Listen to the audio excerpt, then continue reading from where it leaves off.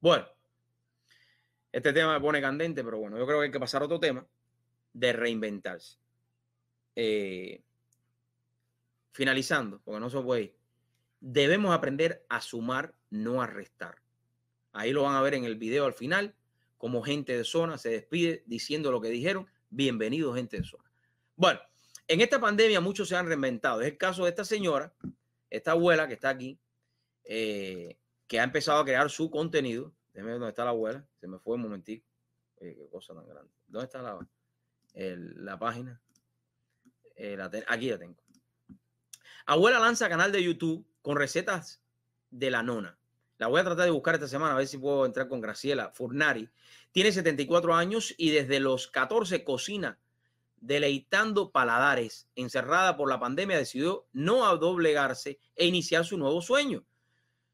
Con un rápido matrimonio y una habitación en casa de sus suegros, inició su vida conyugal y mientras todo se iba a trabajar, Gabriela se iniciaba en el mundo de la cocina, eso desde muchos años, de la mano de su suegra, quien por teléfono le iba indicando uno a uno los pasos para preparar el almuerzo.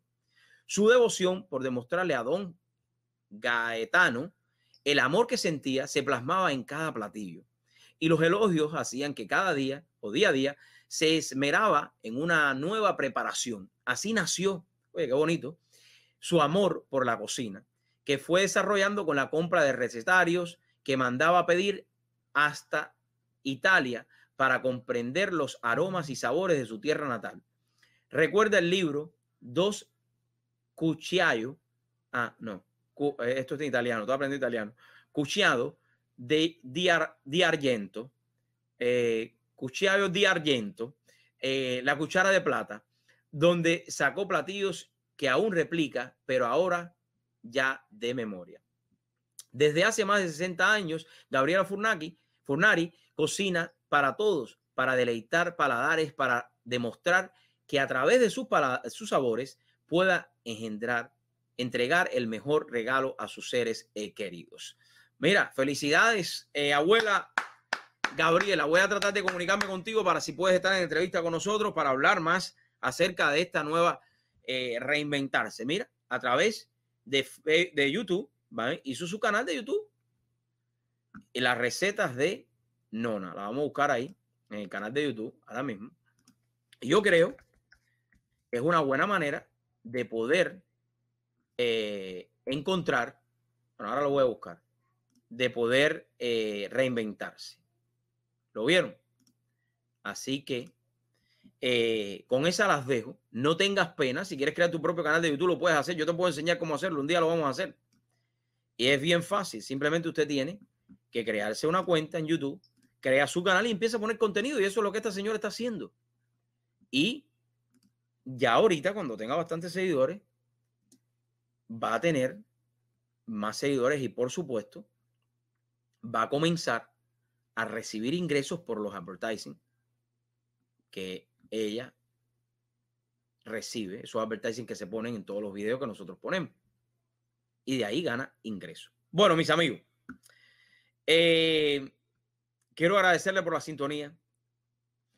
Y hoy voy a dejarlos con una reflexión porque recuerden que vamos a estar poniendo los dos videos de los cuales les mencioné, que ya los tengo preparados acá.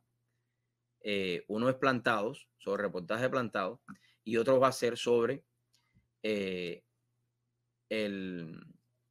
las entrevistas que hice en el festival Libertad para Cuba, que lo tengo en mi página, pero lo quiero poner también para que ustedes lo vean. Voy a empezar con plantados y después voy a ponerles el reportaje de las entrevistas. Pero quiero dejarlo con algo bien claro en esta noche. La vida es una sola. La vida es una sola. No por mucho madrugar se llega más temprano. Es por eso que cuando le pases por al lado a alguien y necesita ayuda, bríndale tu mano. Porque es importante saber que todo el mundo necesita ayuda. Y si alguien está necesitando esa ayuda cerca de ti, estréchale tu mano. Amigo, no te pido que me hables, sino que me des la mano.